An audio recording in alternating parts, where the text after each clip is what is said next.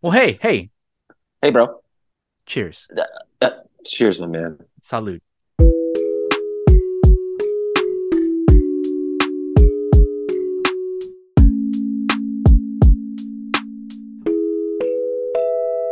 Tell me about your martini, dude. I am drinking an Austin style Mexican martini tonight. Uh-huh. Um, one part tequilas, one Mm-hmm. part triple sec. I do a dash of orange bitters, Okay. um, lime juice, and olive juice. What's your tequila of choice? What do you like to have? So I'm a big believer in the salsa. It's fantastic. Mm-hmm. I always that's kind of like my go-to. I also like 512 tequila out of Okay. Austin. Very nice vanilla, very good sipping tequila. Yes. Tequila, like the nasty stuff gets me like in a bad place. But the real good, like smooth, like like white stuff, like I it's very good. Yeah, the sipping stuff is like, oh yeah, I can get into this for sure. I ever say about the first time I ever had tequila? No, go on. I had a Three Amigos type, get out of here, Yeah. type moment. Whoa, my little buttercup. Yeah. I I drank it and then my knees went out. No, Yeah, I was like, whoa, because at that it, point, I mean, I was I was like a broke 21-year-old, so I was like doing like Bud Ice, which Bud which Ice. remember that one? And I there was think like so. Bud Lime. Those were like my main go-tos. And Yeah. yeah, first time having tequila, I literally almost fell over. It was Wow. Is hit you that hard? yeah, I mean, it was nuts. But what about you? What you said you're drinking something interesting tonight?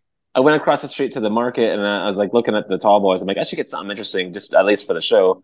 And I got a Lagunitas Tiki Fusion Zombie cocktail inspired IPA. It is it's not great. Um, Orange, lime, grapefruit, and allspice. So it's kind of like I kind of got a Like pumpkin a spice like a jerk IPA going on. like a jerk chicken type with all that Yeah, this would allspice. I would love to marinate some chicken in this. Um, it's also 10%. So I guess I'll see you later. Uh, Later. it had a cool can. I like Lagunitas usually. We've talked about this. I love a good I love a good can. Yeah, good can, good cans. Yeah, I mean, hey, if the branding is strong, they're probably doing something right, right? Oh If yeah. they could afford a good design firm, much like one of our bands tonight, which I think has great branding. Maybe perhaps both, but we'll get there. Oh yeah. Kind of visionaries. We're gonna it's a very visionary Mm, visionary I can't think of the word based episode in a lot of ways. I'm excited to dive in. yeah, But before we do that, right. welcome back to Oh, Sippin' Mimos. yes, of course. I forgot that we're doing a whole thing. Yeah, You've got the MiBros on right now. I'm that's right. Jake, Oh, and I'm Elliot. and together we are Sippin' Mimos, the internet's premier citrus-based libation podcast, wherein Elliot and I discuss radio rock and electronica albums, oftentimes, but it's been a while over mimosas. Elliot, what's been Yeah. going on? Have you seen anything? Have you heard Oh anything? boy. Tasted anything? Any new restaurants? What you been listening to? Oh heavens above. I've been all over the place. I've been real busy. I've been working on a lot of car stuff and getting my stupid vehicle that you have to have to exist sorted out and all that. And it's a nightmare. I long for those days where I didn't have a car and I lived in a city with efficient public transit. I won't mention it because I'll get made fun of.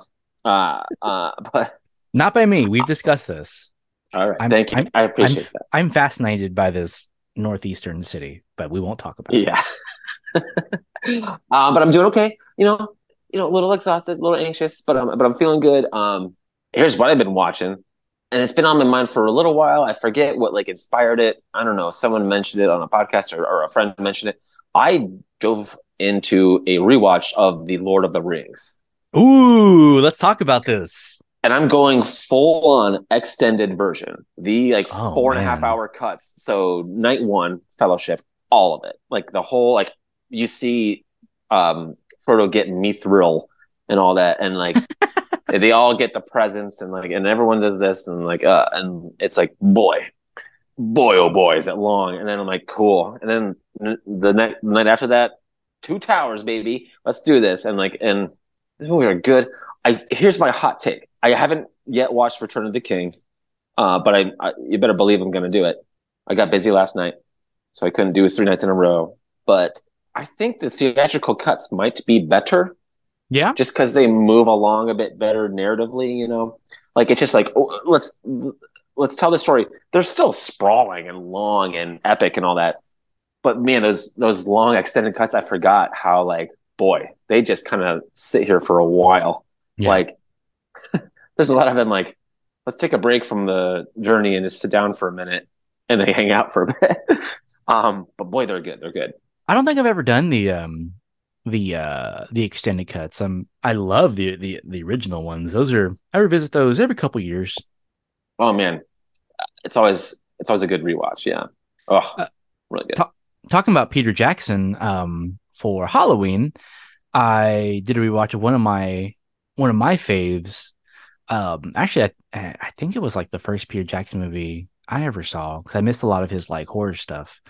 Mm-hmm. Like Dead Alive, I think that's his big one. Yeah, I needed Frighteners. That's the one. I watched Frighteners a couple weeks back, and Yeah, woo, that movie, it's my jam. I love the Frighteners. I haven't seen that in a long ass time. How did your October spooky season movie marathon end up? It went really well. My wife, she got into the spirit with me. And she said, I haven't seen a lot of these classic, 70s and 80s slash and 90s slasher movies. Let's watch some of those. So we Yeah. watched the first Nightmare on Elm Street, Friday the 13th, part four. I'd never really seen all of the Friday the 13th, the Jason movies. Hmm. There's not really a lot there. Um, Yeah, I don't think like so. there really isn't. We did all the whole Scream franchise, Hmm. and the first Halloween. Wait, So Scream like all the way up to like six, or whatever the new one was. yeah, Wow. so we did all those, and then towards the end, I watched a couple movies that I hadn't seen before. The Chernobyl Diaries, not all great. Is Stephen that a King. found footage one or? You would think it would be, It but it's sounds like not. a It's cheap not. It's to DVD. Yeah, Let me see. Creep Show, another one of my favorites. It's Stephen King and George Romero. nice. And of course, did The Shining, and we did a double feature of The Shining and Doctor Sleep. Did you ever see Doctor Sleep? No, I have not seen Doctor Sleep, It's good. but it's like a film sequel to the book, right? Not necessarily the film. Um, yes and no. It incorporates aspects of both. Doctor Sleep got King's seal of approval, which Mm-hmm. is cool. But other than that, I just had a birthday, so just turned the big 3-5. That's right. Happy birthday, Jake. Thank you, thank you. We've And we've both we've you both had just our had a birthday a birthdays. couple weeks Yeah, ago. Happy that's right. birthday. We both had a birthday since last record. Yeah, boy, we're just Um, getting up there, man. I know, just chugging along.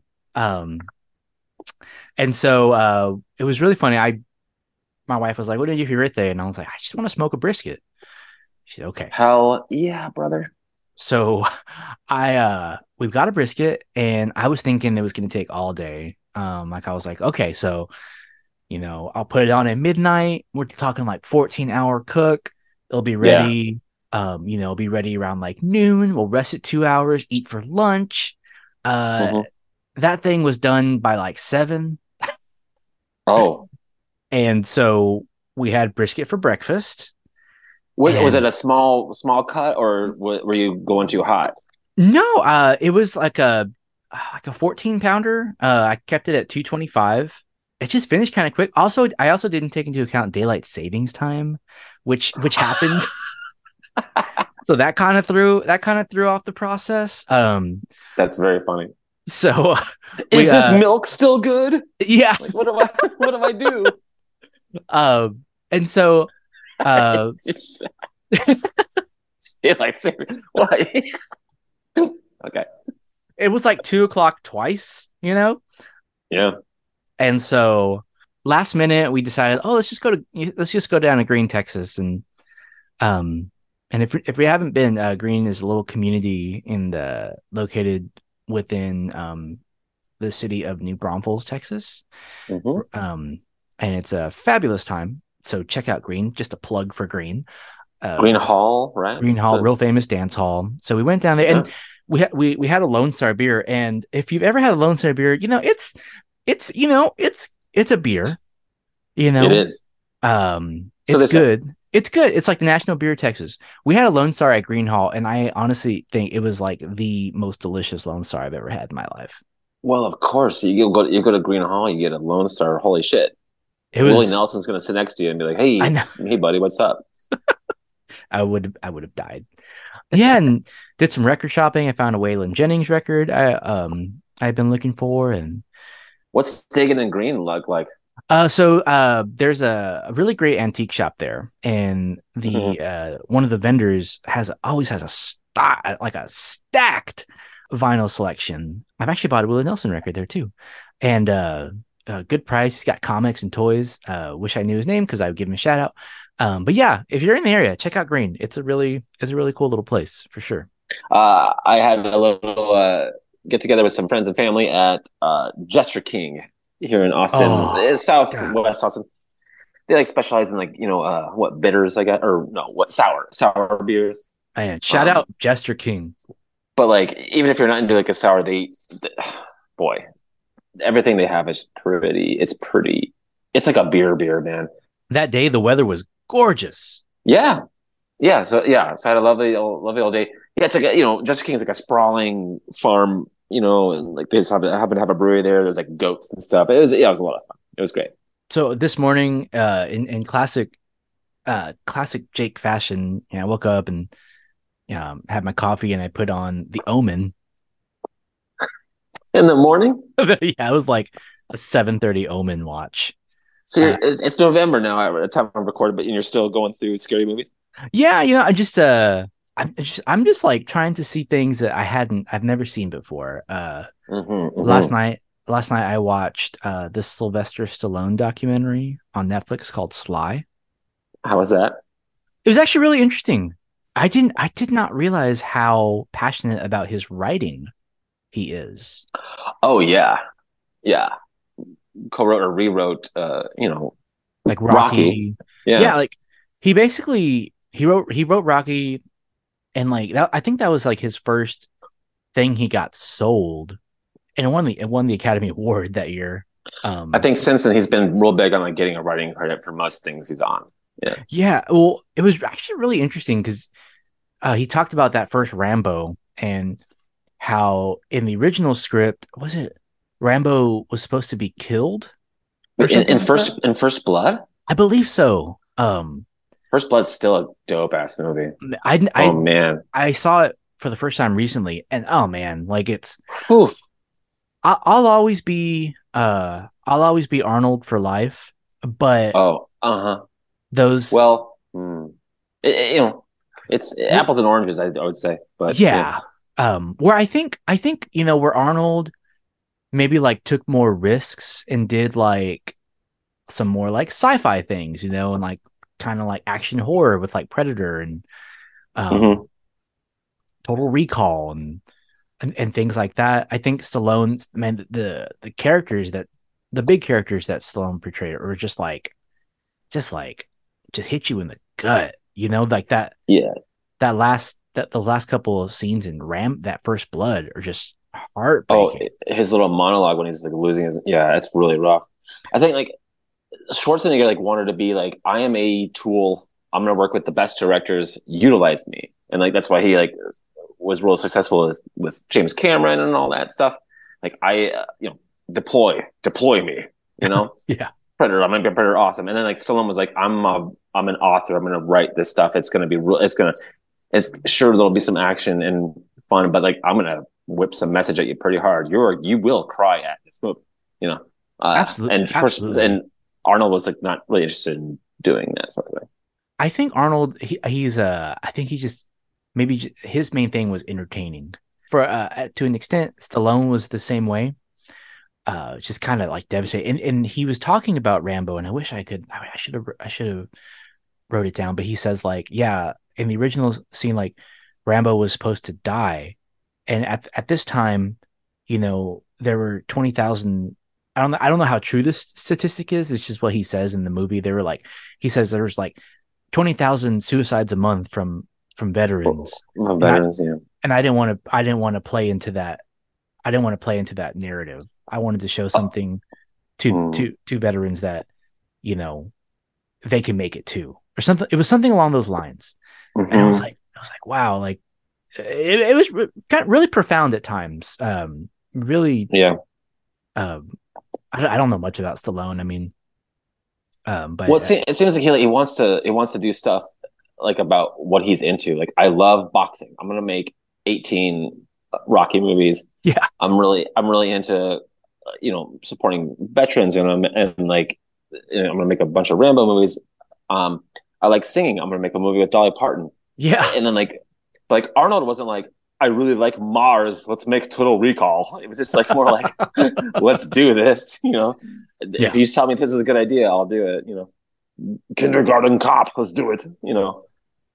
So there's and I could draw the parallels right now to our bands tonight, but you know, Oh yeah, no, it was really cool. It made me want to go back. Did you ever see Copland? With it was a James Mangold movie. I don't think so. Really, really great. Great movie. The cast is it's got like De Niro, Stallone. Gosh, I'm drawing. It's like a lot of the guys from who came out in The Sopranos. So I think like Robert Patrick, just like a crazy, crazy cast. And Stallone, I think he said he had to gain like 20, 30 pounds for the role.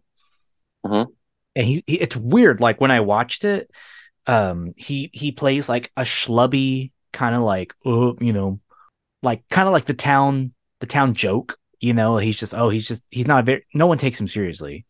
He's kind of, and he plays this cop he's a good cop. And I won't spoil anything because I totally recommend it. But in a scene, he's with De Niro, and De Niro is like a district attorney or something like that. And in the documentary last night, he's like, "Yeah, this is my really bad Stallone." He goes, "Yeah, I did this scene with De Niro, and I wanted him to give me more Bobby, and we were improvising, and I gave him something, and he didn't give me that Bobby. I wanted him to give me more Bobby." More And body. he goes, so I started improvising, and and then it came out, and then it showed the scene, and like it's classic like Robert De Niro snapping at someone, like, and he goes, I got what I wanted. So Wow. yeah, so I would definitely check it out. That's like one of those movies like I haven't seen Heat. Like Oh like man, there's like just a few they call blind spots in those like cop dramas have not gotten to. I love Heat. Oh god, Val Kilmer is amazing in that movie. When the movie came out, I was still pretty young and like they didn't have an alien in it, so I wasn't too. That's like literally why I didn't see it. It's directed by our friend of the show, Michael Mann. Did you? And he's also doing a new movie with Friend of the show. even greater friend of the show, our good friend Adam Driver. Oh Did you get his text? no. You changed your number, right? Okay, I'll forward it to you.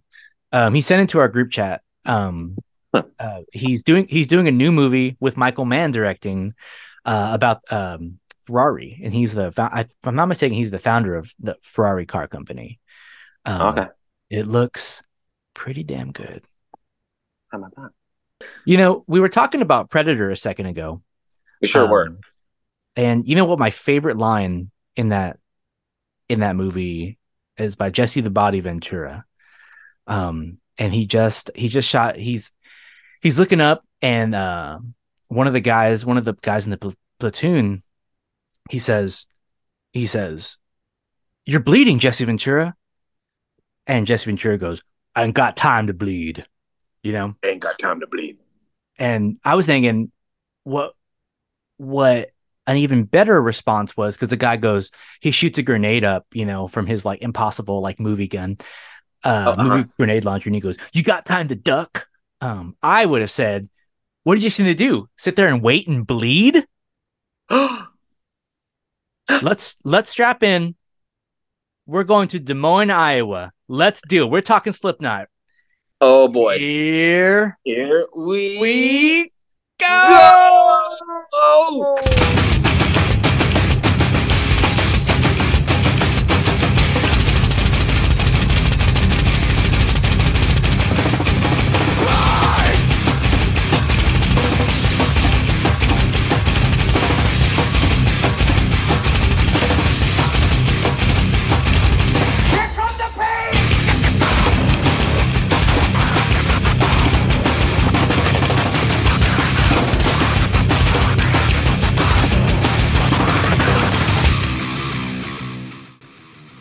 Oh, thanks for making that fire, buddy. It feels so good being here at Eve 6 Lake at Camp Crystal Method. That's really good. I didn't think about that. That's really good. Thank you. And we couldn't get away. We couldn't get away for Halloween. It fell on a Tuesday.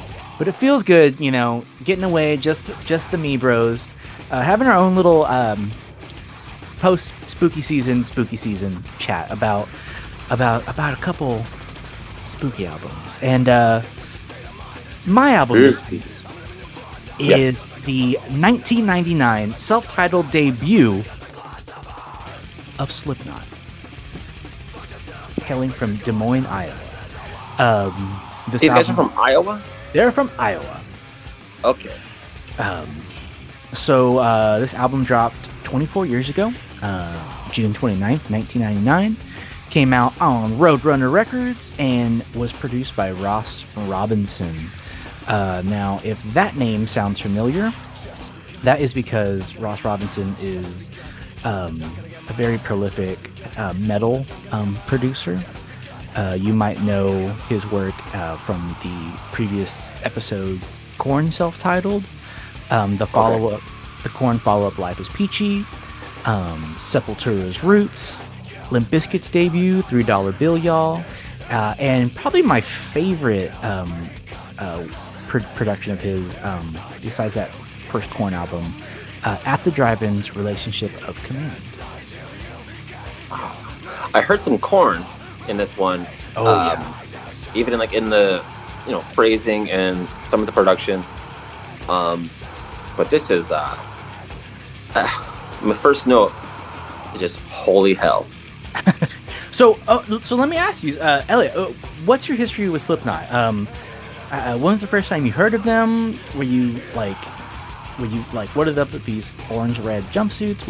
What's your first memory of Slipknot? I caught wind of them or heard about them or whatever. Certainly saw them, meaning on TV or whatever. And I was like, oh, these guys have a look and they're going for something. And I thought is this some Gwar shit? Oh, yeah. Is this a interactive art piece? And I could barely hear the music because they had such a presence, Yeah. Everything is shouted. Even the drums are all double bass, and I have thoughts on double bass as a drummer. The double kick thing, the brrr, when you roll a kick drum, it sounds insane to me, and it sometimes works. Is this would you call this thrash? I think it's kind of all the above. Yeah. So on the drums, you got Joey Jordison, aka Number One, one of the co-founders of the band. R.I.P. He passed away the last couple of years. No. But one of my favorite metal drummers. What a creative and dynamic percussionist. when I'm listening to something like this that's so bonkeroonies, I always go to the drums first, because I'm a drummer, I'm a DJ and all that, and like no denying the drums here are nuts. Like it's something I could practice for 10 years and probably won't be able to do this stuff. Like this is pretty wild. Yeah, Joey Jordison, he's just one of those guys. I think he was, really, really well respected in a lot of different musical communities. He was awesome. He was a really badass drummer. But Slipknot, you got, like I said, Des Moines, Iowa, formed in 1995 by Sean Clown Cran, aka Number 6, the aforementioned Joey Jordison, Number 1, and Paul Gray, bass. Paul Gray, aka Number 2, he played bass, and Paul Gray actually passed away as well. So two of the founding members have passed away, unfortunately. Sadly. Rest in peace and thoughts go out to their families. What's up with the number thing? Do they all work for the Cat in the Hat? Yeah, I don't know. The thing. Okay, so I remember seeing Slipknot on a shirt, and it was this album artwork, and then being like, "Whoa, are they? What's going on? Like, they look scary." I couldn't tell if I think it's Sid with the long nose. I couldn't tell if he was sitting in a chair, or the band was. Or I couldn't tell what was going on. They just had these like red jumpsuits and these masks. And that started like this whole like lore about this band. There's and there's so many different stories I feel about like kind of like their mythology, and I think that's what really made them so provocative and so interesting. You couldn't really look away. I think there was and they did it so well. There was another band around this time called Mushroom Head. Do you remember Mushroom Head? I do not. They did the same thing. They wore masks too, but we're not talking about Mushroom Head today. No disrespect to Mushroom Head, but I think Slipknot just did it so well. They were so dedicated to their mask, to their persona, to the gimmick. 9 people? 9 people in this band. So you got, let's see. You got Joey, Paul, and Chris. And then you had Sid Wilson, 0 on the turntables. Chris Fenn, number 3 on percussion. Jim Root, number 4 on guitars. Craig 133 Jones, number 5 on samples and media. Mick Thompson on guitars, and of course the lead singer, the iconic Corey Taylor, number 8. So, but they're numbered like it's their number on the call sheet, like of importance. Like what? I think that's just that must mean something. Like a baseball lineup. It doesn't look like right. It doesn't look like there's a rhyme or reason to it, which is interesting. Are the numbers like on their costumes and stuff? Yeah. Wow. I mean, they all have specific masks that they wear. Yes, and these masks have like changed over time. Kind of like still staying true to the original ones. They have like, for instance, like Corey doesn't have like those like dreadlocks coming out of his. Okay.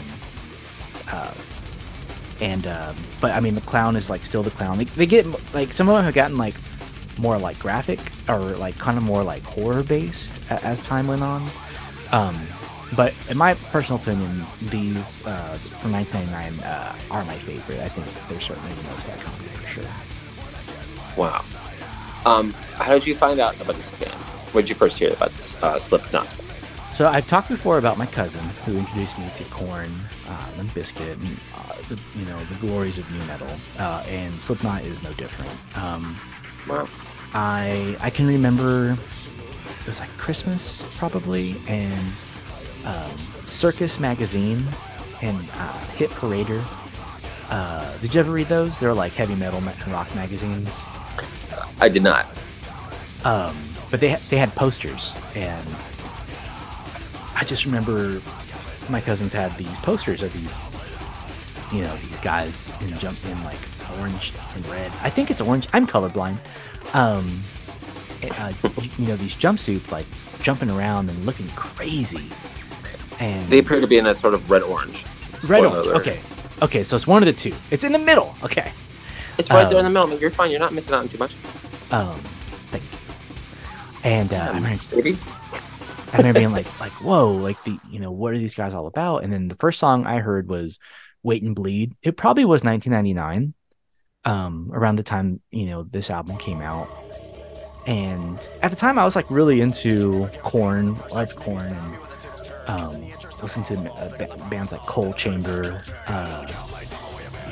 stuff like that. And it was like Slipknot was, and I hadn't really gotten to like thrash metal. I mean, aside from like old Metallica stuff, like death metal or anything. But like Slipknot was certainly probably my first introduction to the heavier stuff. And I just was enthralled. It was like what are these drums? Like they're like, they almost sound like tribal, but in their live shows, they're playing like kegs, they were like beating on kegs while playing. And wow, they and I remember there was a news story because I think they really got hot on Ozfest in 1999. Okay. Which was, if you're not familiar with Ozfest, it was a traveling festival put on by Ozzy Osbourne. And it had all the hottest metal acts of the day. If you're a metal fan and you're not familiar, just check out like any Ozfest lineup, and it's insane. You're talking like System of a Down, opening up for like Black Sabbath and stuff like that. It's crazy. And I remember a news story, and they were like, it was talking about the dangers of heavy metal, and them featuring for a long time Slipknot in concert. And I just remember like I've never seen them. I almost went to go right before the pandemic, but we didn't make it out. But I just remember they were like on these risers, and the percussionists were. It was not cranes, but I can't even think of what they were. But they were like moving up and down across the stage, and they weren't even like playing the drums. They were just like banging their heads like while holding on to the drums, and they were just jumping around and just crowd surfing, and it just looked like nothing I'd ever seen before. I think I was like 11, and it was just like, whoa, like what is this? And even being a goofy kid at the time, like I knew, I was like, oh, this is different. I love Korn, but this is different. Yeah, these guys are rowdy. Rowdy, very much hell. So. What were your thoughts on Slipknot? Boy, I gotta tell you, like 80 minutes, man. It's a long record. It is the longest of records you can have. I popped it on, and that first, that kind of like the intro track, the little prelude with the numbers, and I was like, okay. And I had just listened to our next album, and I was like, okay, I'm used to some noise. Let's get the atmosphere going. And they just jump kick my temple, and it just does not let up. Oh. Like I'm like waiting for something or a ballad or anything. Every once in a while, you hear more of the guy's voice, like on I think tracks like No Life or something, where he like does a little like monologue into the song. But otherwise, it is just, we're going to beat the shit out of you. Yeah. And it does not let up for as long as they can fit on a compact disc. Yeah, which famously was 80 minutes. 80 minutes, that's right.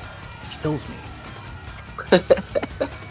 I didn't know they were from Iowa. Yeah. That feels wild to me. I thought I heard some Cali stuff in there, especially in the lead singer's voice every once in a while when he dropped a register or so. But is Iowa a big metal kind of town? Like, not that I know of. I think it's one of those things where like I from what I understand, like with like black metal, like Norwegian black metal, I've never had the pleasure of visiting Norway. if anyone catches us living in Norway, I hope to visit your beautiful country someday. Thank you for listening. But from what I understand, like these, like there's these areas of the world where it's just like there's not much. It's like either like gloomy or it's cold. You really can't be outside. So I mean, you just kind of you're inside and you just create this, this pulverizing music. You know what I'm saying? Yeah, they're angry. Yeah, Well, they're restless. Seems to be. and they, you said California. They actually recorded it in California. Oh, there you go. Speaking of the production, I really dug on like the panning. They did a lot of cool like left to right speaker stuff. And like every time like a cool riff would pop in, or like an amazing like drum break, it just turned to fuzz. And then I was like, oh my god, it's just kind of exhausting, isn't it? Yeah. Like I don't. I think it's probably meant to be. You got to be in a mood, you got to be like going for a run or like, needing to like let out like aggression or something. This is like great music for that, for sure. This would be a great album to listen to like while you're fitting up a tire at your CrossFit class or whatever. Well, yeah, like I mean, I totally agree. I mean, like in their later like music videos, they're like there's like Clown is like literally like beating like a keg with a baseball bat. So I mean, certainly taking it to tires as well. Are these guys beer drinkers? I don't know. Is that part of the aesthetic? I don't know. They seem to they clearly have an aesthetic forward idea. Like, because like why else would they wear the masks? And follow up, why 9 people? Do you need 9 people to make this much noise? I mean, because I've never heard of a metal or hard rock band being that deep. Yeah, usually that's reserved for like ska bands. You know what I'm saying? Or like some dumb indie rock Arcade Fire nonsense. I mean, but you have like a DJ, and then I just said it. So you have 2 percussionists, and then you have a turntable. Someone working the turntables. And you have someone doing samples. Are these guys like shooting blood out in the crowd and stuff? Like I don't know a lot about these dudes, but it looks crazy.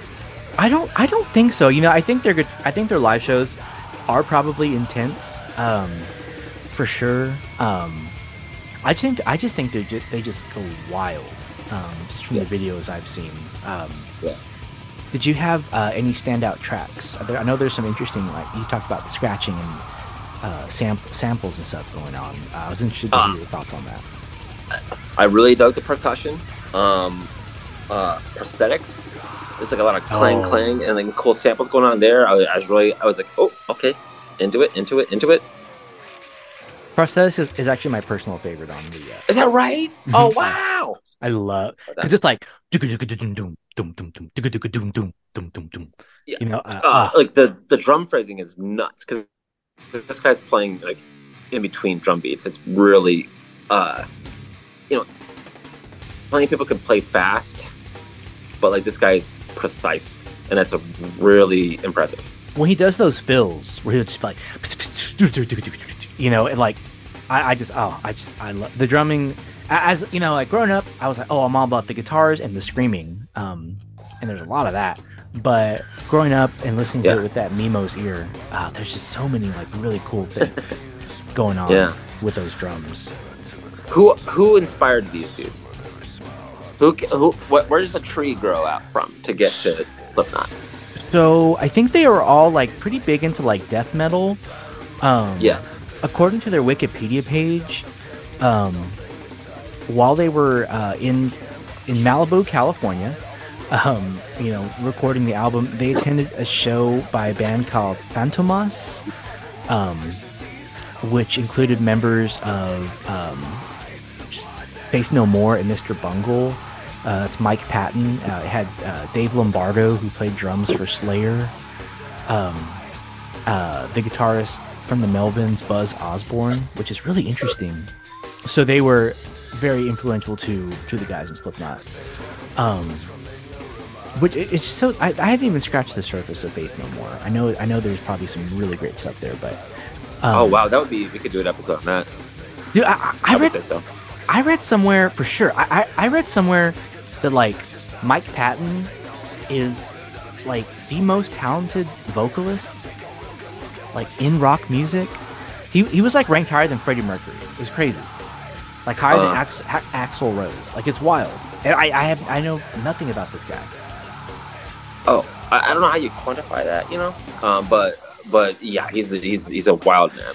I think it's like the octaves they can sing in, or Well, something like, like like that. literally, he has a wider range than anyone that's on Yeah, on record. yeah. Well, he played all those like the vampire zombies in the last Planet Earth Will Smith movie. Which one? I Am Legend. He's hired for his his voice box thing. He's a wild dude. I had no idea. We're gonna have to dive into that. Man, I Am Legend was one of those one and done movies for your boy here. That was a devastatingly sad movie. Because of the dog. Because of the dog. All right. Fair enough. One more thing I'll say on Slipknot. This album has possibly one of the greatest 3-song sequence in my opinion. So you've got, it starts off with Wait and Bleed, which was one of the singles of the album, and that one goes into Surfacing. That starts off with a killer guitar riff, and it's just a mean tough song. And then after that it goes into Spit It Out, which is like a rap rock, thrash metal beat down. For a long time, those three, whenever I on old like MP3 players that I could only fit like a couple songs on, and I wanted Slipknot, those would be the 3 songs I would have on there, because those are my fave. But final thoughts on Slipknot self-titled. Well, it was an experience. I think Jake and I were joking earlier today before record about how it's a bright, sunshiny day here in Austin, and we're both listening, to some really dark shit. And some dour. It's just kind of hilarious. What is that? It's some dour stuff. It's quite dour. Jake was at Target. I was hanging out with my mom. Oh my god! Did you show your mom Slipknot? I sure did. I was playing her some of our next band, and I started playing some Slipknot, and she's like, I'm like, okay, I'll spare you. I just turned it off. like, any thoughts on this? She's like, nope. Like listening to it, like I thought it was another one of your California guys. I remember, like, 'cause it sounds like Rancid, turned like possessed by demons, and turned up to 15, 80 minutes is a lot, and I feel like it's like a big sit for an album like this. But I think that's probably their intention, drumming is insane. Where would you put these guys? And like, would you consider them new metal or just metal? Where are they in the pantheon? Where are they in the hierarchy? I think they came around at the tail end of new metal. I wouldn't consider this new metal. There's certainly aspects of new metal, with the electronic elements, the rapping elements that you get. Rock, yeah. I would say this is closer to just like straight up metal. Some might disagree, but I don't know. Like, I think new metal, it's so tricky. It could go either way. I would say this is just like metal. And they certainly, as they went on, just straight up became a metal band. This one you can say, it could be both.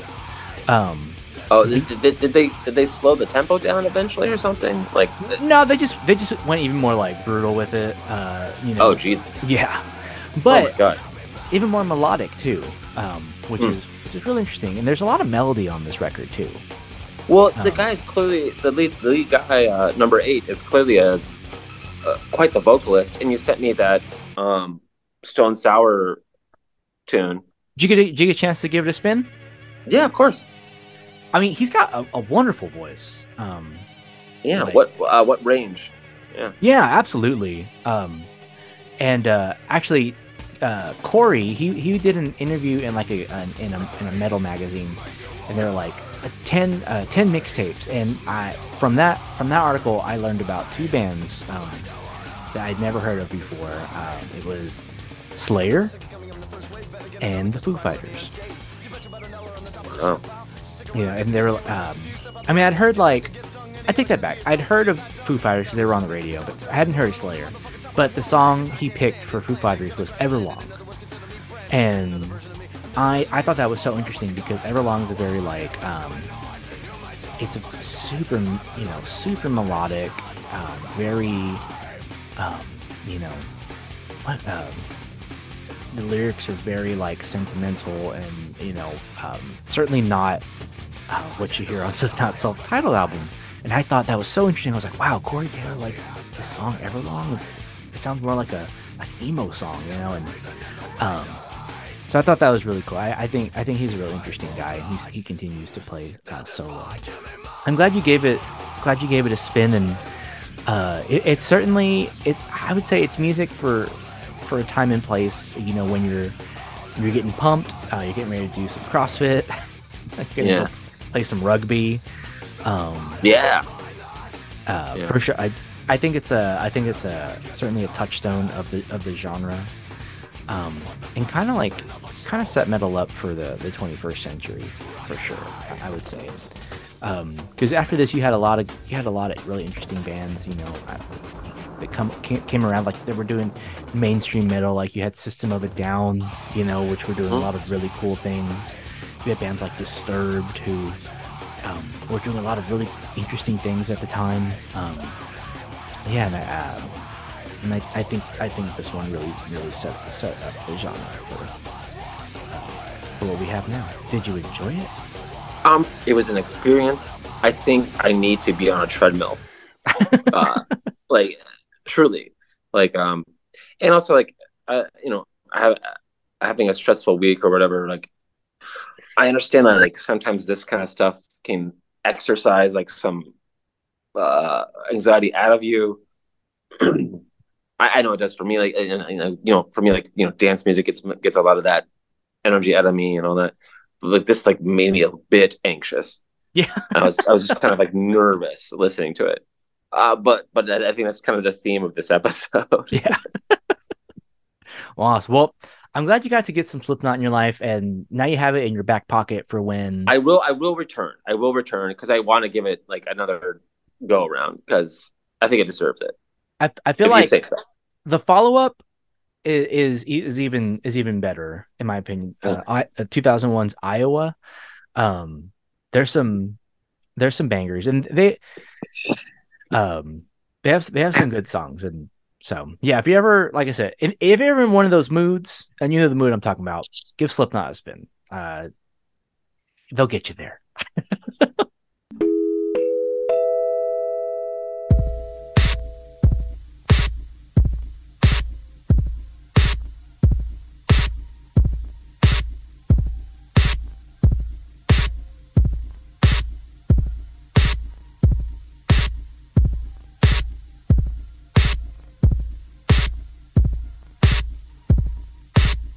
You let me violate you.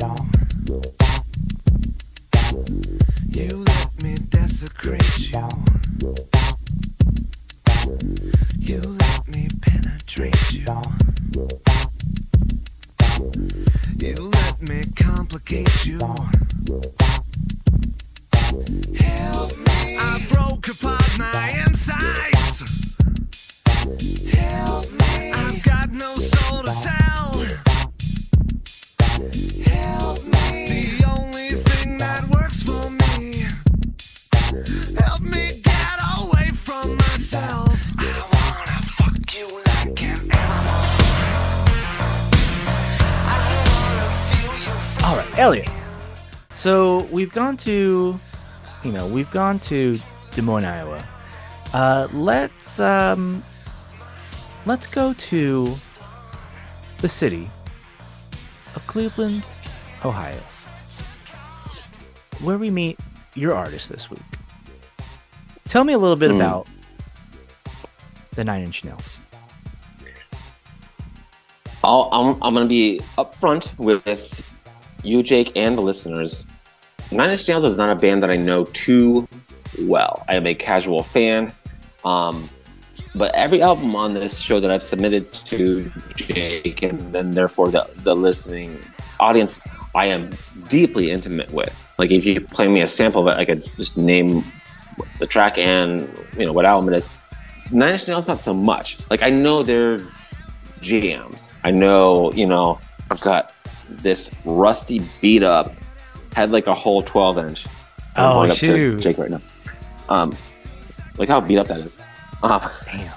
Did it get wet and then just like probably could have been worse something. Yeah, for sure.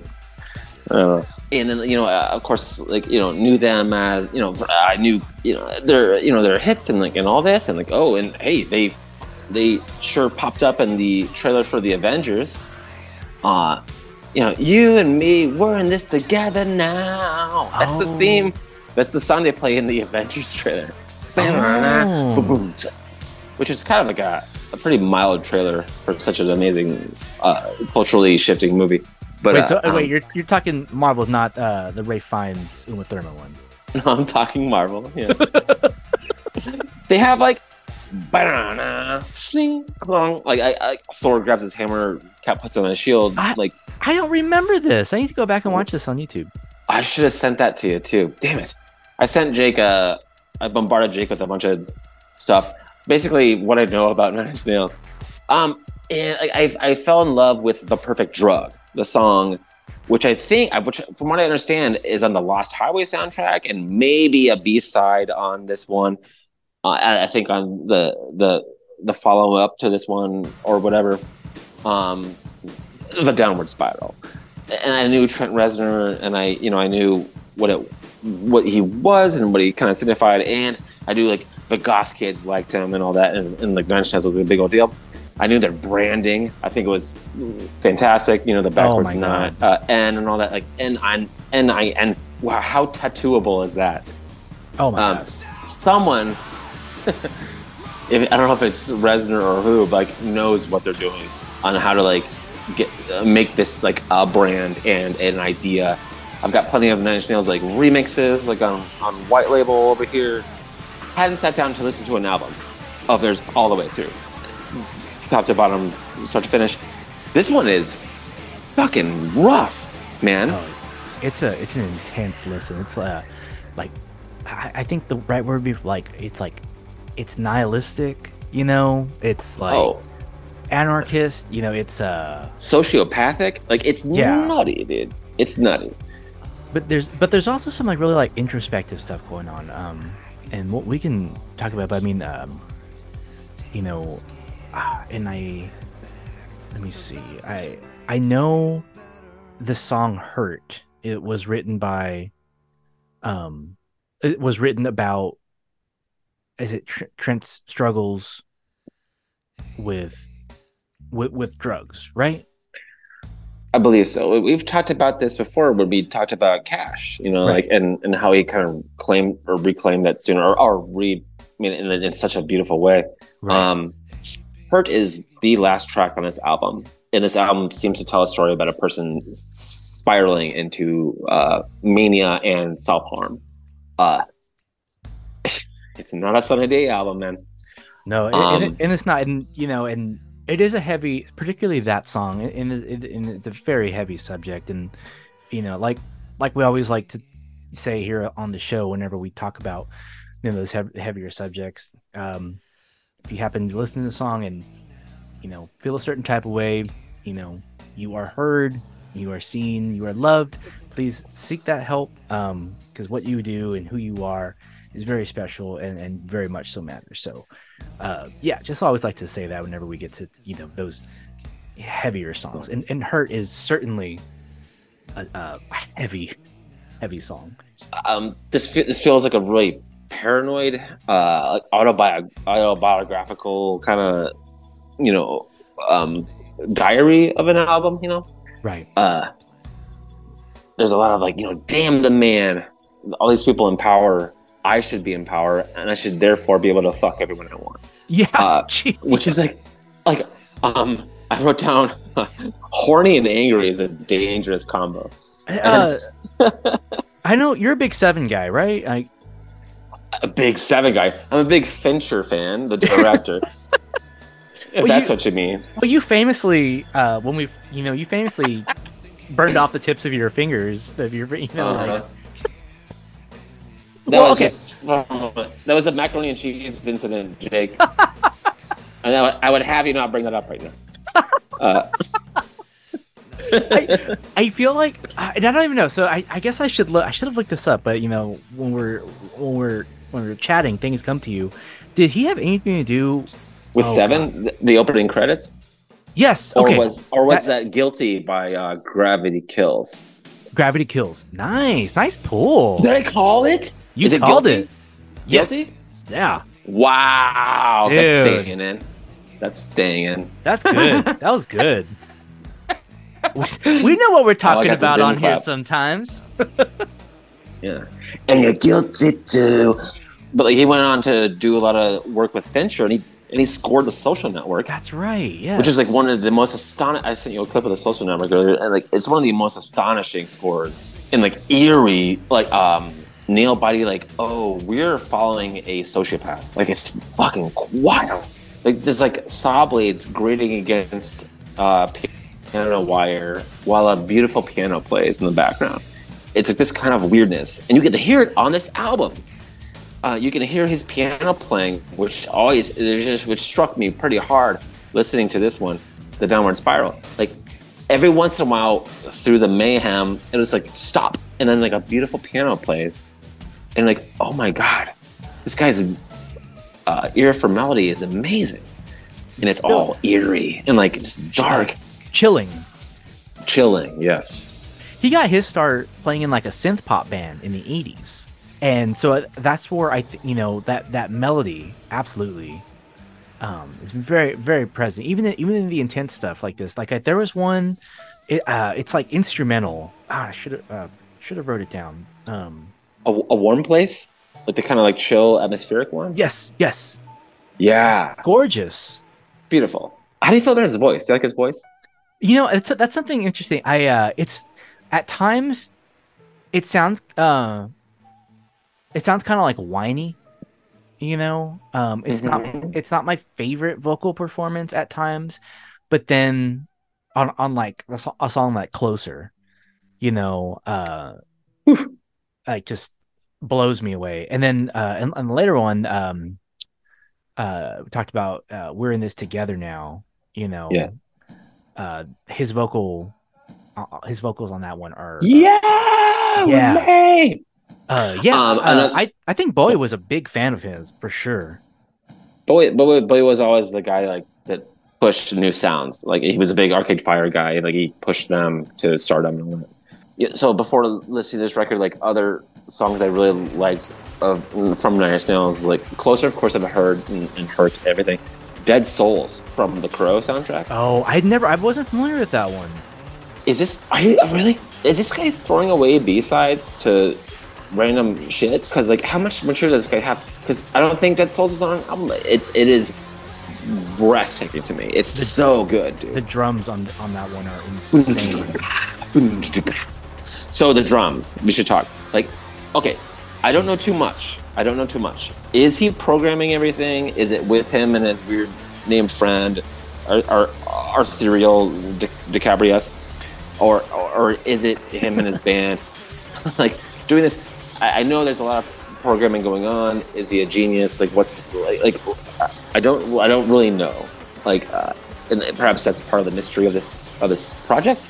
So let me see. So I'm checking out the Wikipedia page right now, and it says he frequently sampled excerpts from his guitar session tracks and processed them to sporadic and expressive points.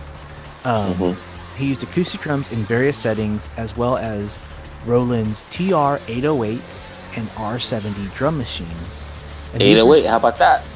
And these were sampled through multiple Akai S1000s and a Kurzweil K2000. The Akai, drum pads. that's DJ Shadow's instrument of choice, right? That's Shadow, yeah. It sounds like a lot of the drums were programmed on Roland pads and processed heavily. Yeah. There's a certain I wrote down the onomatopoeia click, squeak, clang. There's amazing pick, squeak as a hi-hat and clang as a snare. Just beautiful percussion on this one that doesn't sound like any drum you've ever heard before. No, but I mean, it kind of does. You get the idea of drums. It's fucking beautiful. I heard Crystal Method drum style drumming. I heard Fatboy Slim big beat stuff. The beats are large. The beats are large. Pinches of those things. But the one artist I heard the most that might surprise you is I heard a ton of Bjork in this music. Yeah. Tell me more about that. From our talk with Bjork, it was just I described it as just like an onslaught of sound. There was just so much going on, and buried in there were Bjork's vocals. And I feel like a lot of that production style from Homogenic are very very much alive in the Downward Spiral. Would you agree? Am I close? What do you think? I could get there with the experimentation and the weird atmospheric noises that are going on in the background, right. Because plenty of times everything will just stop on a dime, and then it's hear a weird squealing sound, and wait, what is that? Well, it's not an instrument. We don't know what it is until he tells us, and that's the kind of Bjork kind of experimental production stuff, which really kind of blew me away on this one. I really actually very much enjoyed it. Even though it's a dark listen, but I think it's astonishing. Yeah. Where I feel and I know it's been a couple months since we listened to Bjork, but I mean, it certainly wasn't dark. Nine Inch Nails, this is a very dark record. This is telling a harrowing story. But I felt the same way because it was this sounds just coming at you, just brutal, but then there would be this sweet kind of melody at points, I heard a lot of Bjork. It was kind of wild. I was not expecting that.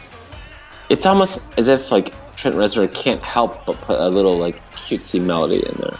Right. It bursts out of him because it's there. But I like the idea of him just recording everything and his guitar fuzz and playing around riffing and all that, and then recording that, and because the whole album has weird samples flying around all over the place, a lot of static, a lot of fuzz, and then everything's bit crushed and staggered. I wrote down. Oh my gosh. But then over it is this poetry of a story about someone that is so upset that he's not a sex god. It's like Rasputin or whatever. He's so bummed out that why isn't everyone having sex with me all the time? And there's even some really almost appalling lyrics on this one where I'm come on, Trent. Where the what was big man with a big gun or whatever. He's just talking about his dick for a minute and a half, and then the song just kind of ends. And oh, that's a throwaway. But he didn't have to put it on the album, did it? No, maybe that was that sounds like a good studio warm-up tune to play, but so therefore, if it's on here, it must mean something to the story, to the concept of the album. If you want to go concept album with this one, and that is so upsetting and scary, and that's why his shit fits really well with Fincher's movies. I suppose. We were talking about melody a second ago, and about Fincher. I just remember the opening of Social Network after Zuckerberg gets broken up with. He's walking back. Yes, and he can tell he's all pissed off, and it's playing that. Dum dum bum bum bum dum dum bum bum bum. Yeah. And at the last one, it goes a couple octaves lower, and it's boom, boom, boom, bum bum bum. There's an interesting idea behind that sequence where you see it's like a camera that pans around, but Zuckerberg's not in the shot until it starts turning, and then he appears, and he floats out of frame. And then there's another one. He appears, floats out of frame. This is him traveling through the campus. And there's someone playing violin, I remember. Amidst a network of people, and he can't plug into it. He doesn't know how to interact with it. He's angry. And he's going to figure out a way where everyone is on the same wavelength that he is. That is so good. Damn. I will bring the world down to its knees so then I can talk to them. That's what that movie's kind of about. Wow. I don't do well at parties, so I will raise parties to the ground. So therefore, I'm the tallest person in the room.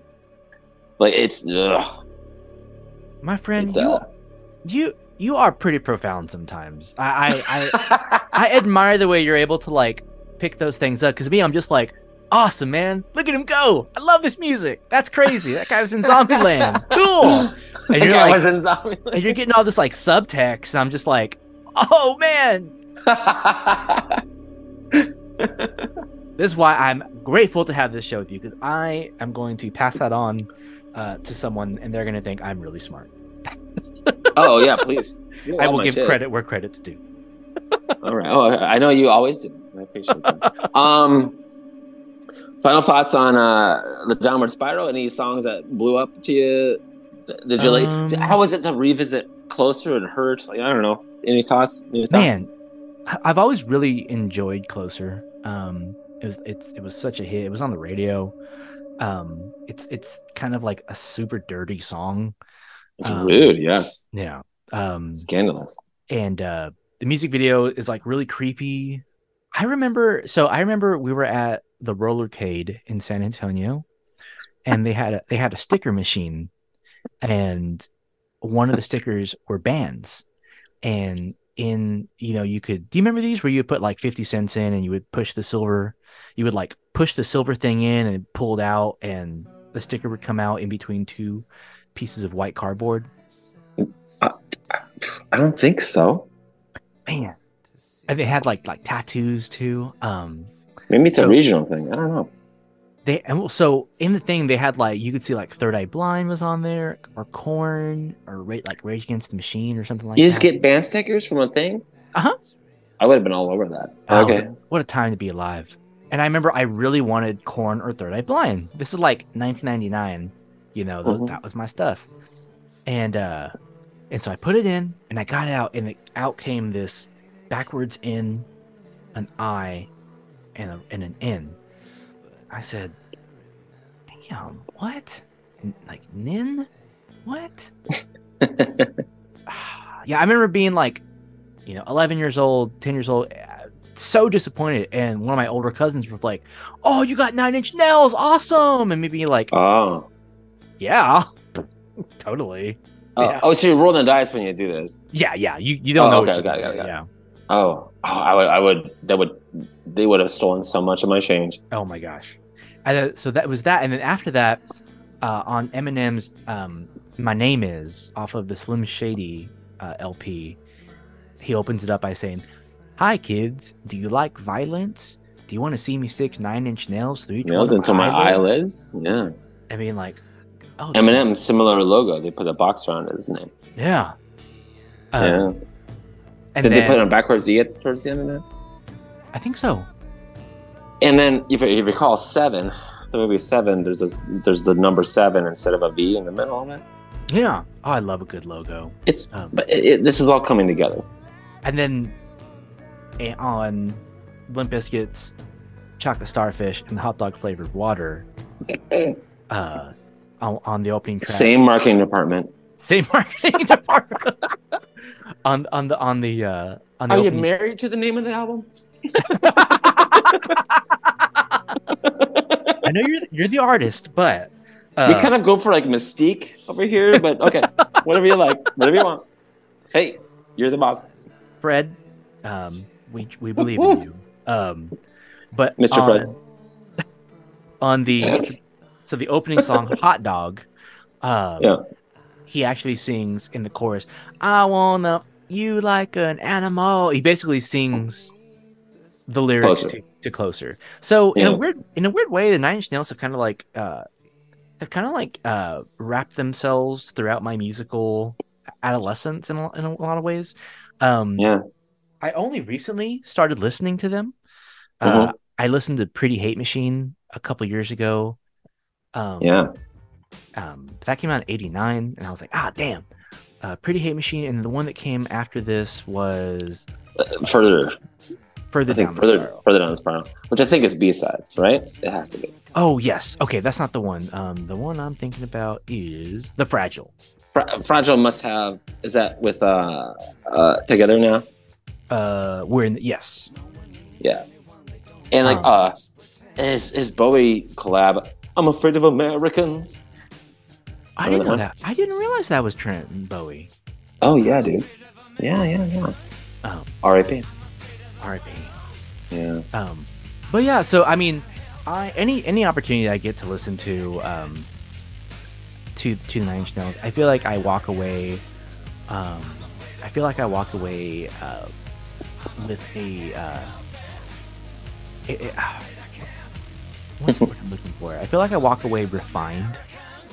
You know, because I mean, I think Trent Reznor's kind of a genius. He's definitely an interesting character. But gosh, the man can create an atmosphere. Atmosphere is the name of the game, I think. And like he's got a very successful career as a score composer, and it's all atmosphere. And like boy, you sure feel it on this one, don't you? Oh, I really appreciated the I love all like the heavy drums and like the metal like guitars and all that, but like when he drops into that piano and into like a soundscape, all of a sudden you feel it. Absolutely. He's a really interesting guy. He's really intense. He's unique. And I think that's really special for rock and electronica music. And this is like I keep on going back to Bjork. This is like that. It pairs so well with Bjork. You pair these two like cheese and wine. Yeah, absolutely. Like different sides of the same coin, you know. Mm-hmm. But yeah, I will return absolutely. Yeah, because it's really really profound, really interesting, and dark, and yeah, I'll come back to this one for sure. Listen to this one, I was like, wow, 94. That feels early for this level of production, and no wonder there's like deluxe box edition. So this one, and like I will apologize to any Nine Inch Nails fans for any factoids I've missed out on. Again, I am a casual fan. This is another band with a deep story, with a lot of mythology. Yeah. So I'm sure we've missed a lot, but like, hey, you know what? We'll return. How about that? Yeah. We'll come back. We'll come back to it. We'll come back to it. Yeah. You know what song I went back to recently, and it freaking blew my mind to pieces. What? Blood on the Highway. That's not the name of the song, is it? Blood on the Motorway.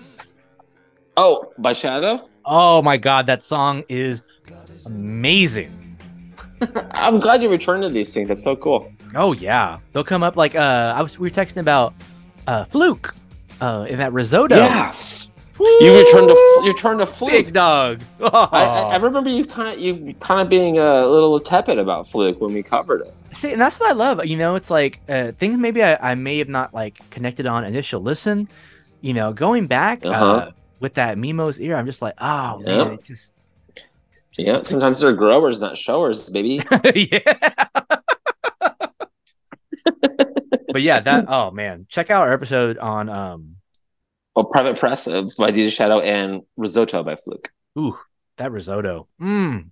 Of the albums I've submitted to you, probably the most underrated. Oh, yeah. Like not enough critical acclaim for that one, probably. So now that we've said everything there could possibly be said about Slipknot and Nine Inch Nails, yes, we've covered everything. Here at Sippin MiBros, Elliot and I, we're big fans of, being thankful and gifting each other Oh, are we gonna do this again? songs. Oh yeah, we're doing it. This is something that we did it for the first time last year. Hmm. You gifted Tiny Puffy Clouds, Little fluffy clouds. Little Fluffy Clouds, Sippin' Yeah, MiBros. yeah. And And then I I did. Then I did Papa Dykes for an Angel. Oh, so we've done this 2 years in a row. Yeah, Wait, what? I know I gave you Miserable by Lit. yeah. And What then did you did Jumper Oh first time. yes. Oh, Wow. you have a good memory. No internet, no notes. I'm just going. Look at me go. I've already got mine. Go ahead. So I love Radio Rock. I'm the Radio Rock guy around here, Sip You Mimos are. Studios. Uh, and this song is from a band that we've talked about before, but we didn't talk about the album that it appears on. Um, they're one of my favorites, and this song is just gorgeous, and it has a really wonderful music video with it too, and I'm super excited to talk about it for our holiday episode.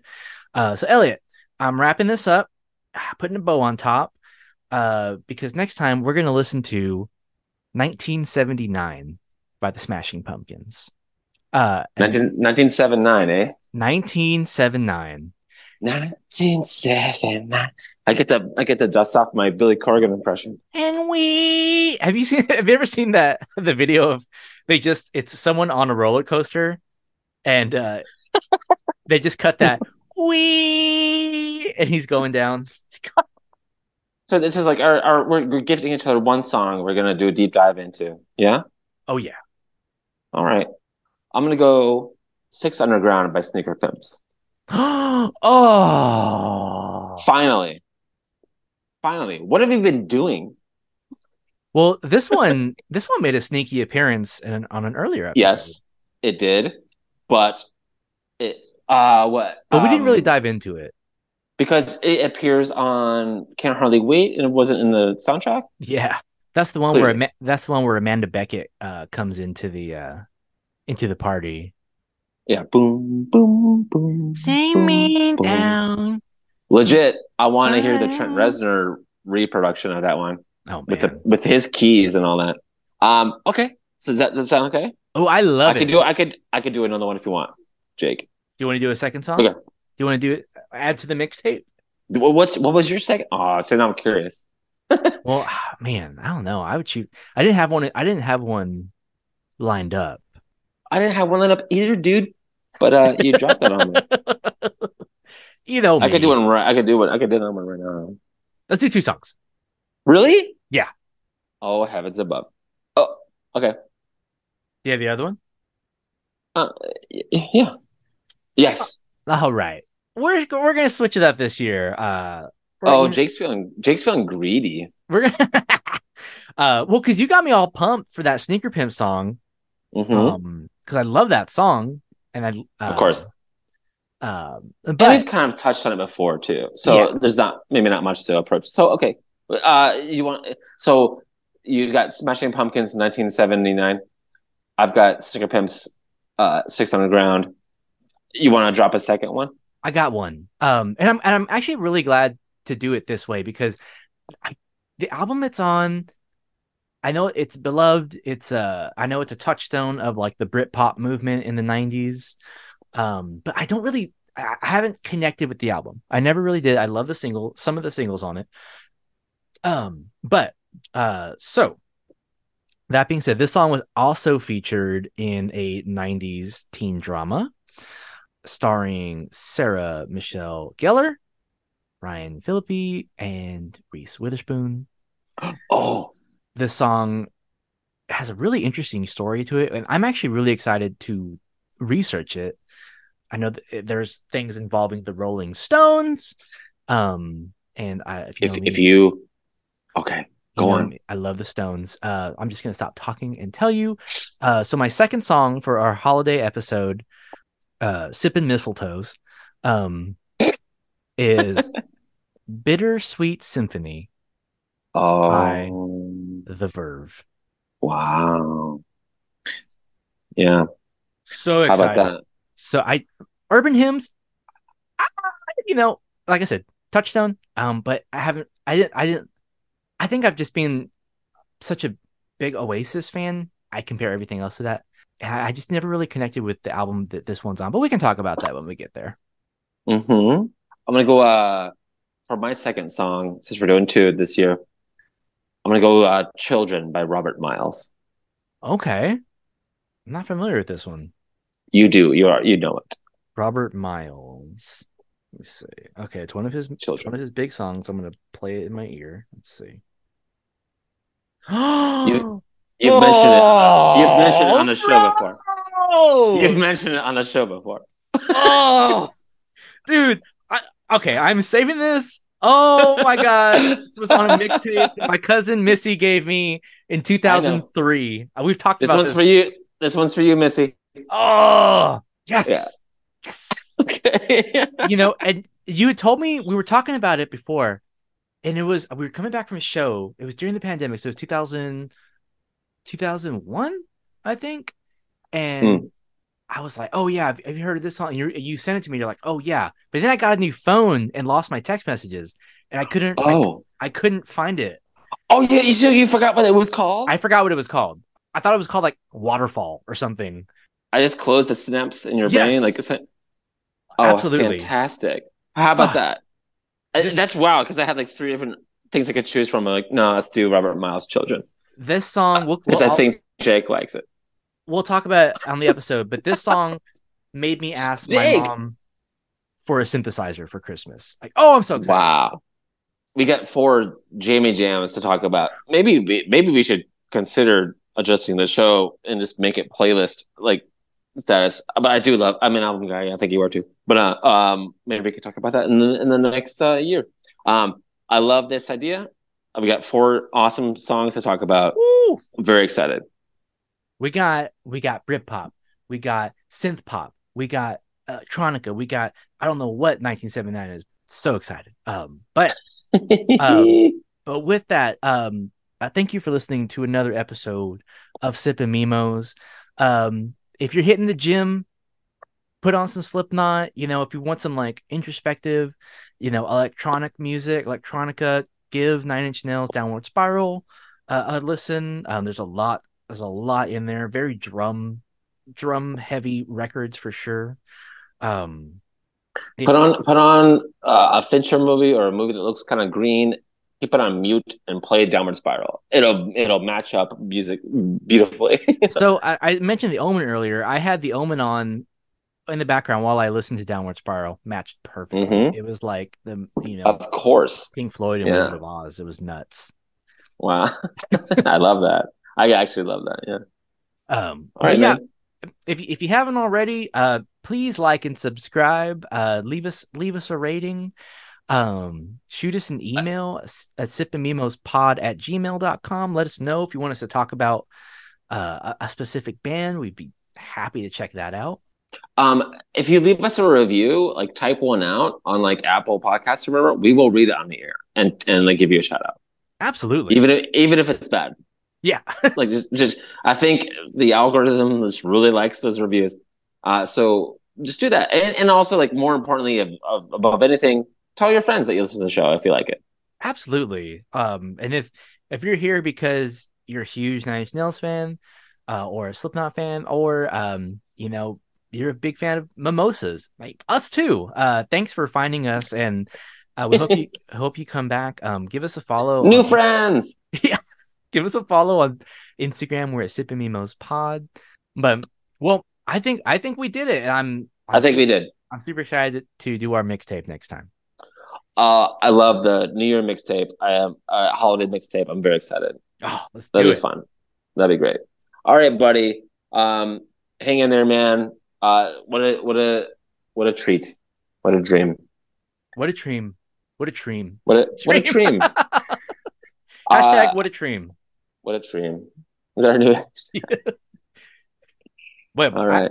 We could do that one, but as long as we keep our original hashtag of Hey.